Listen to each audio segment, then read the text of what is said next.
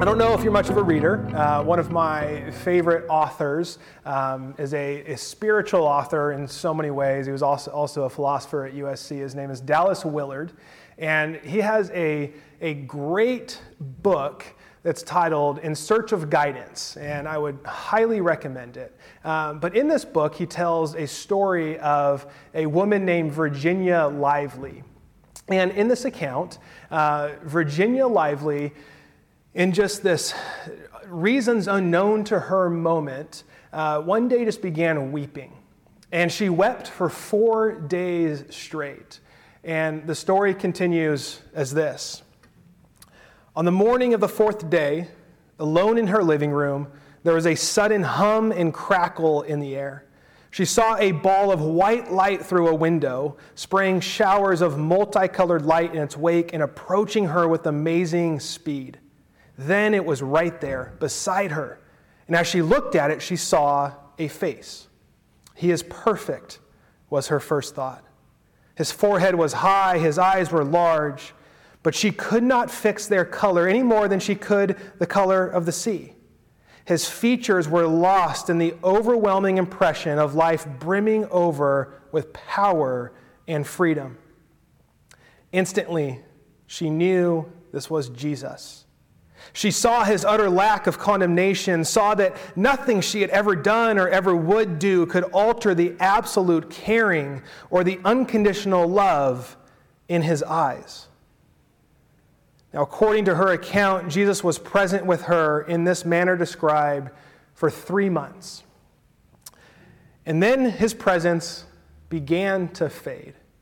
And when Virginia last saw him, he said to her, I will always be with you. What do you make of that account? As you hear this account, what's causing you pause right now? Do you believe this account to be true? Do you doubt this account? Or maybe, do you long for something like this to happen in your own life? Or do you think that this is something that only happens to other people? Today we're going to begin our new series called The Holy What? You got to put a little bit of mustard on it. Where we're going to be embracing over the next 5 weeks the mystery of the Holy Spirit. Now, when some of us hear the name the Holy Spirit, we can feel uncomfortable. That we can actually, many of us could associate this divine name with negative memories and images. Maybe you've seen a faith healer on TV in a bad suit, jumping around and dancing and asking for money.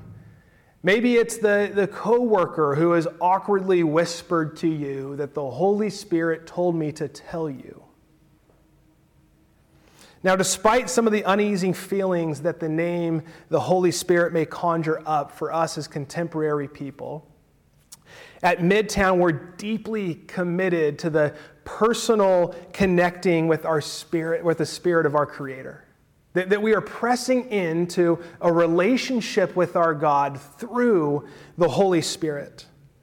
And in this series, we want to just explore some of the meaningful ways that the Holy Spirit may show up in our lives, our regular, ordinary lives that you and I live.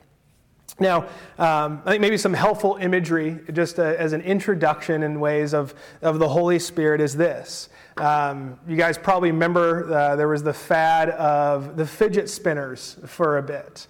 If I am to use this, and even as I bring it a little bit closer, we have 3 heads on this fidget spinner. And we can see in this, we can see God, right, who we would know as God the Father. We can see Jesus, who we would know as the Son of God.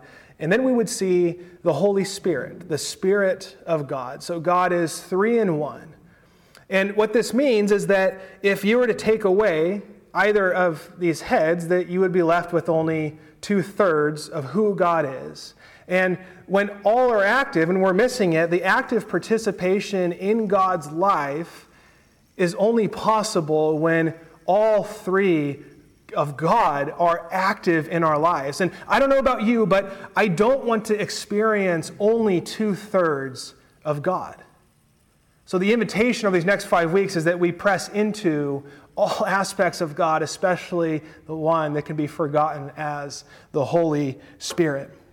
Now, a working definition for us around the Holy Spirit could be something like this: God's empowering, transformative, and dynamic presence in our lives. And one way this presence shows up is that we can hear the voice of God. Now, if you're new with us, or maybe you're newer in your faith journey, or maybe you grew up in a faith tradition that didn't really talk about this stuff too much, you rightfully could be thinking right now, like, oh no, how weird is this about to get? And maybe you're thinking of that hearing from God is kind of like the Hollywood portrayal of just someone who has voices in their head and ends up in a padded room. I like how one comedian put it. Why is it that when we speak to God, we are said to be praying, but when God speaks to us, we are said to be schizophrenic? Like, we kneel at our bedside. We hold hands around the dinner table. We close our eyes and we verbally or internally communicate and talk to a being that is outside of time and space, believing that he in fact hears us. But the idea that he wants to talk back to us, that's just too weird. When we look at the ancient texts of Scripture, especially when we look at the life of Jesus, it is unavoidable that God is actively speaking to his people through his Spirit, the Holy Spirit. So we're going to turn to 1 Kings 19, verses 9 to 13. And as you get there, Hannah will also post it in the chat. What we have here is Elijah, and leading right up to this moment, Elijah's on the run, fearing his life. Other armies are after him to take his life. He hits a point of just depression, contemplating ending his life, and he ends up at this point of rest under this tree where an angel physically visits him, physically gives him food and nourishment, and tells him to rest, which that's a whole spiritual experience in and of itself. But we're not going to talk about that today. We're going to pick up from there. And it says this in 1 Kings 19, starting in verse 9. There he went into a cave and spent the night. And the word of the Lord came to him, "What are you doing here, Elijah?" He replied, "I have been very zealous for the Lord God Almighty. The Israelites have rejected your covenant, torn down your altars, and put your prophets to death with the sword. I am the only one left, and now they are trying to kill me too." The Lord said, "Go out and stand on the mountain in the presence of the Lord, for the Lord is about to pass by." Then a great and powerful wind tore the mountains apart and shattered the rocks before the Lord. But the Lord was not in the wind.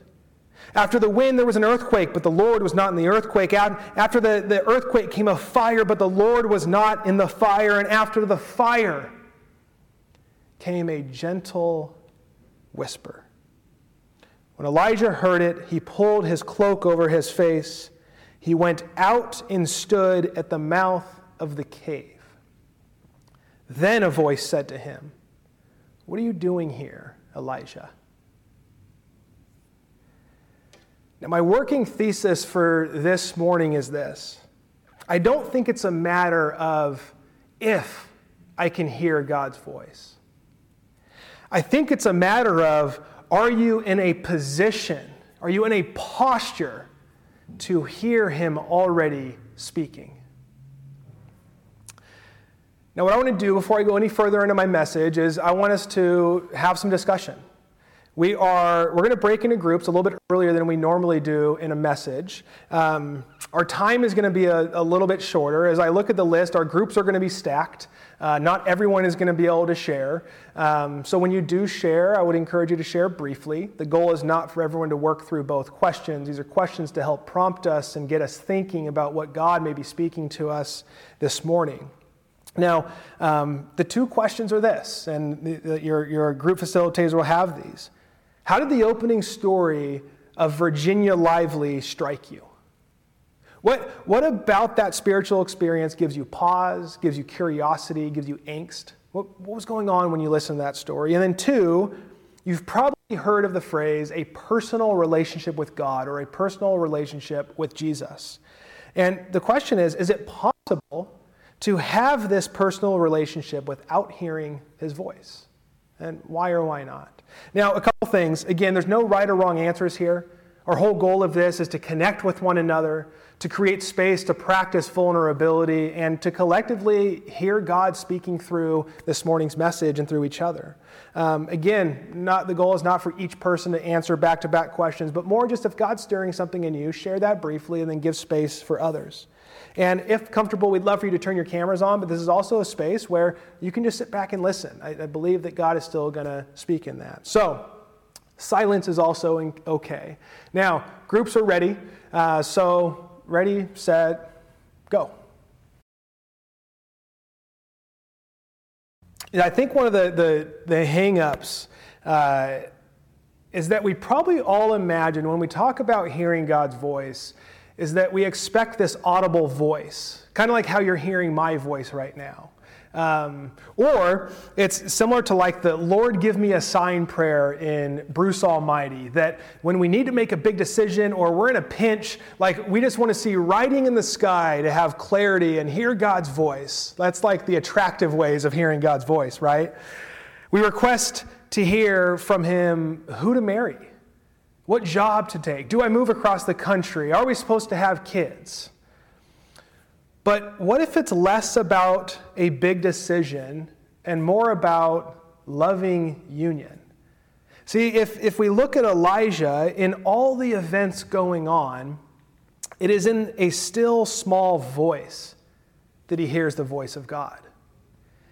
And I'm less convinced that hearing the voice of God is just about getting the right answers to the test or to figure out all the big events going on in life. And I'm more convinced that hearing the voice of God is more about us growing in intimacy with both our Creator and with others. You see, when we hear the voice of God, we are hearing the voice of love. When we're hearing the voice of God, we're hearing the voice of mercy. When we're hearing the voice of God, we are hearing the voice of peace. When we're hearing the voice of God, we are hearing the voice of reconciliation. Where else do you hear those things in your life right now? In our overstimulated, overconnected lives where we are constantly receiving things that we hear, whether it be something or from someone. I don't know about you, but I feel like I'm most often left with fear and anxiety.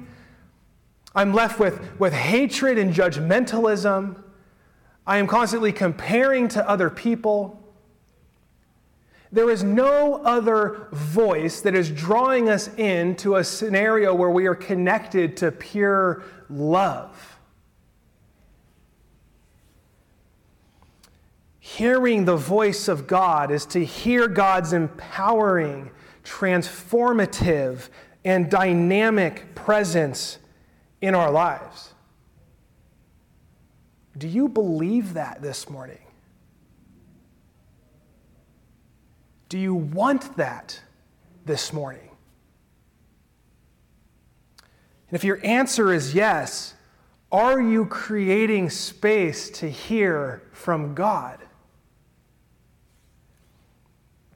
Another challenge to hearing God's voice is actually defining what is God's voice and when do we actually hear it. And this presents a challenge for us because we constantly have thoughts and feelings and emotions and our own things that are running through us, and we're probably quick to assume that, oh, that's just my own thoughts.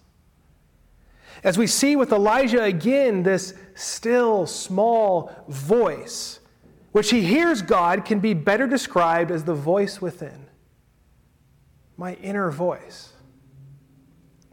And I see two things with Elijah that for him to hear that still small voice, there was practice and there was placement.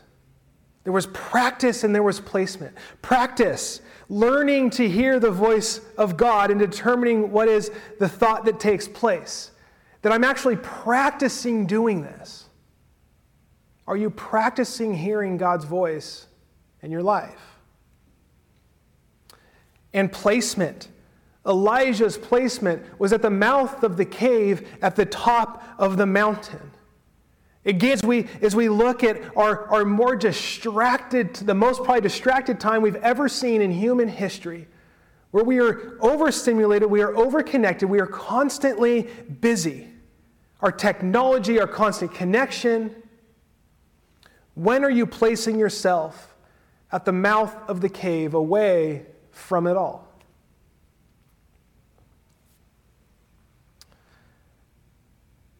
Here's a handful of stories. So I can remember late 2019, we're doing Connect gatherings actually here in the back room as a part of launching Midtown. And each morning I would get here early and I would just look at the names of who had signed up. Some I recognized, some I didn't. And I would just pray over them. I would sit in the parking lot, a place of silence and solitude, and just pray and ask God what He's up to and what He is doing. And I can remember the second morning I was doing this. I feel like I could clearly hear, again, not this audible voice, but this thing within that said, Ryan, this is so much bigger than you. And now I don't know what that means, but I do know in that moment I was having doubts. I was having fears. I was questioning what the heck is actually going on. And it was in that space that I heard this small, still voice that countered everything that I would naturally think. I remember being in a prayer gathering a number of years ago where we were intentionally as a group practicing hearing God's voice and praying for one another. And if we were praying for one person, a number of us were around them when we used to be able to get close and lay hands on each other. And I kept hearing the word Job or the name Job and then a few numbers. And I'm thinking like, okay, the book of Job, that has nothing to do with any of this. And it kept coming to me. And I didn't know why. So finally I looked up the book of Job. I looked up those numbers. I read the verse and I'm like, this doesn't make sense. And so I brush it off again and we just keep praying and I just keep listening. It comes back again. I'm like, okay, whatever, I'll read it.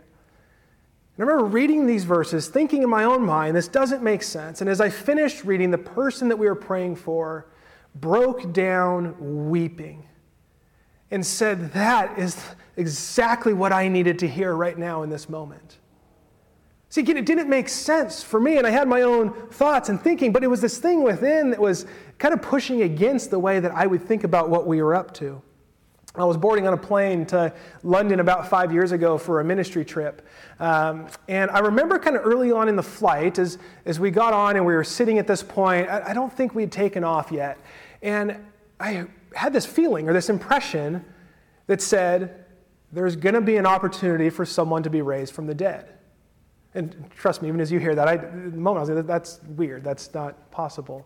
And I hear that, and I put it in the category as my own thought, because anytime I get on a plane, I'm always like, well, this is it. This is how my life ends. This is going to be the one plane that goes down this year, and it's just, that's it, right? So I'm putting in the category, yeah, we're all probably going to have a chance to get raised from the dead because this plane's going down. That's my own thinking. We're halfway over the Atlantic, about 9 hours in, and there starts to be this commotion on the plane. And before we can figure out what's going on, the plane starts to turn back around over the middle of the Atlantic to turn back to the U.S. After some time, we found out that a man went into cardiac arrest and had passed. Now, I don't know what to make of that. And sometimes I question, should I have gotten up and gone and laid my hands and prayed for him? And I want to say, yeah, I probably should have.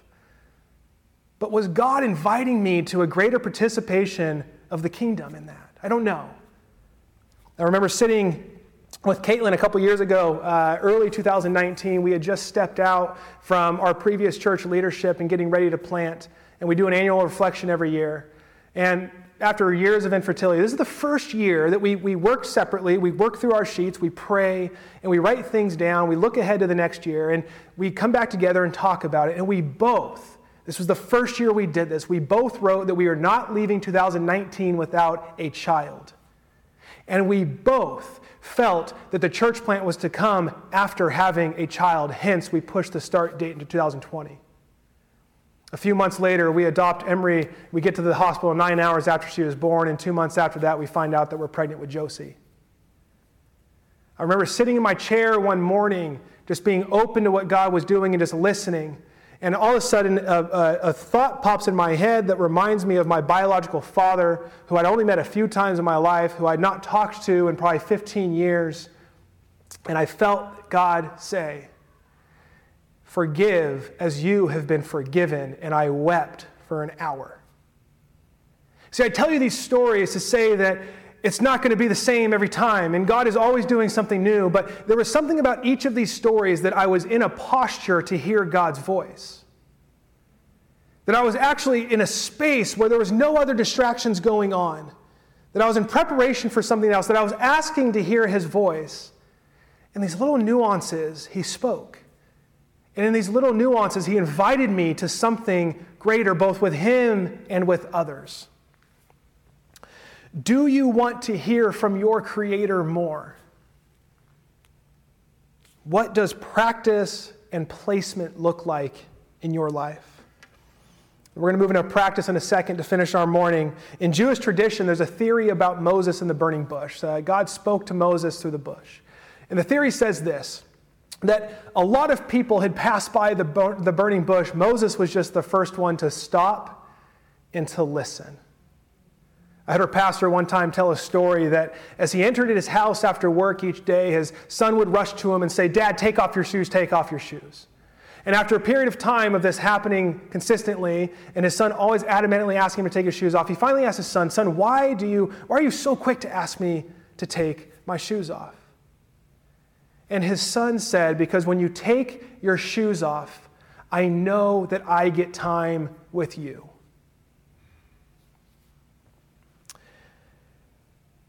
We all lead some of the loudest lives with the ability to listen to something or someone constantly throughout the day. Social, streaming, car radio, cell phone, podcast, you name it. Are you willing to slow down? Are you willing to take your shoes off? And are you willing to be present and to listen? Again, I don't think it's a matter of if I can hear God's voice. I think it's a matter of, are you in a posture to hear him while he's already speaking? So because we see in Elijah, it was more about his posture to hear than his power to listen. That it's God is the one with the power to speak to us. Are we in the posture to listen? Now, before we rush back into our busy lives, I want us to give us a chance to take our shoes off. And this could feel awkward, this could feel uncomfortable, but I ask that you just embrace this, to trust me, and just to give us some space to let this breathe for a moment. Now, there's a few ways in which I think we can grow in the practice of hearing God's voice, and one is to practice, is to take our shoes off and to listen. Two is to read Scripture. God has spoken through Scripture. God has spoken through the life of Jesus. And we get to hold it over us as a lens to learn to hear what his voice is. And the more that we do that, the more we will hear competing thoughts in our inner voice that are good and beautiful and challenging more than our own thoughts. Are we regularly ingrained in Scripture? And then lastly, and this is what we're going to practice, is actually sharing what we're hearing within community.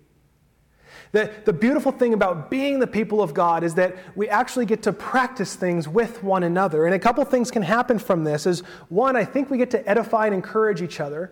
You know, there's that encouragement. If you and I were sitting down and someone or I say to you, "Hey, I just see really good things in you." That's a massive encouragement. I love when people tell me that. As the people of God, we actually get to transcend that and say, "Hey, I think God sees in you." Because I'm listening to what God might have for you. And then also, in community, we humbly lay down what we might be hearing from God, and the community gets to speak in and affirm, or maybe even not affirm. So here's what we're going to do. I'm going to invite the Holy Spirit to speak to us. We're going to practice silence for about a minute, maybe two, being conscious of time here.